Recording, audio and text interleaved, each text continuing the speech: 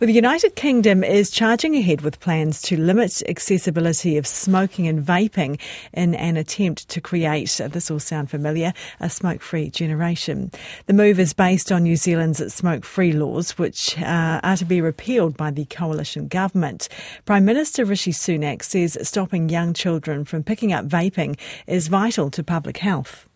My job as Prime Minister is to do what I believe is right for the long term of our country. And if you talk to any parent or teacher, as I've been doing here at this school in Darlington this morning, they'll talk to you about the worrying rise in vaping amongst children. Now, children shouldn't be vaping. We don't want them to get addicted. We still don't understand the full long-term health impacts of vaping. So it's right that we take strong action to stamp this out. That's what we're doing. Banning disposable vapes, taking powers to go after the flavours, the appearance, the packaging where vapes are displayed in stores, but also improving enforcement, making it easier to levy on-the-spot fines at retailers who shouldn't be selling to kids. Taken together, it's a strong set of measures so we can improve our children's health. It's the right long-term thing for the country.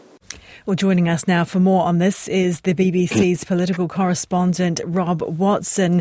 Good morning, Rob. Welcome to the programme. Can you tell us what the nuts and bolts of the rules your Prime Minister has announced? Because they cover smoking and vaping, don't they?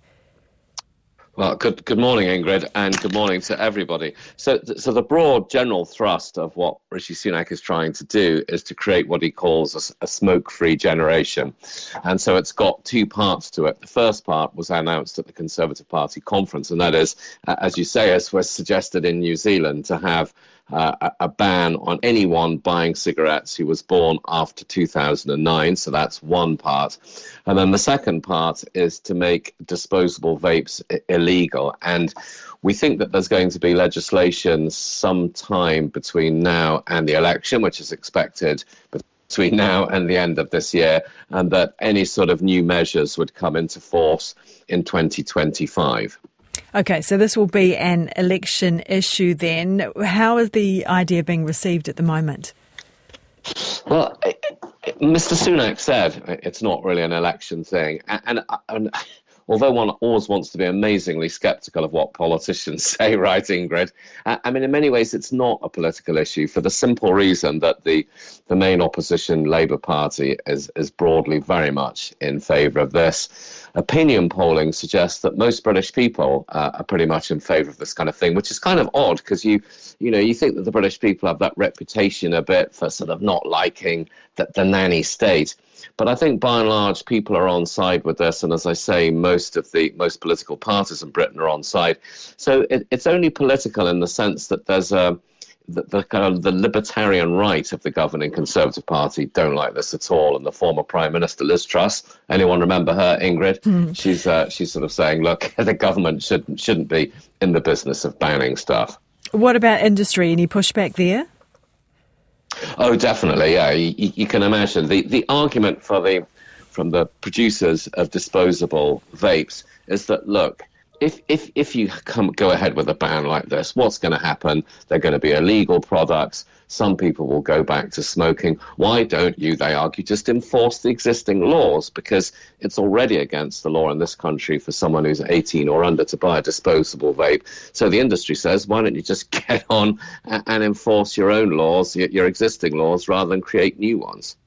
So this would make the UK world leaders in smoking and vaping restrictions. Is that a mantle your Prime Minister will be pleased about? Very much so. I mean, I was very surprised to hear. I don't know about you, Ingrid, whether you knew this, but I was reading in one of the papers at the weekend. People listening will know he's an incredibly sort of trim, slim figure who doesn't seem to have any vices. He doesn't drink and he doesn't smoke. But you know what I heard? A man after my own heart. Well, he's obviously got a real kick on the old health front, because I was reading in one of the papers, and Downing Street confirmed this, that he does this 36-hour fasting stuff.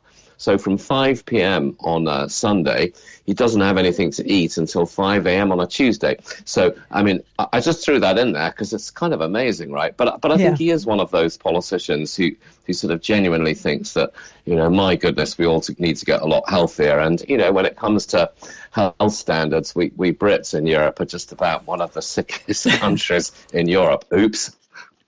Okay, well, yes, he's obviously setting a fine example there. Thank you very much for your thoughts this morning. That was the BBC's political correspondent, Rob Watson. The UK now looking to have a smoke-free generation.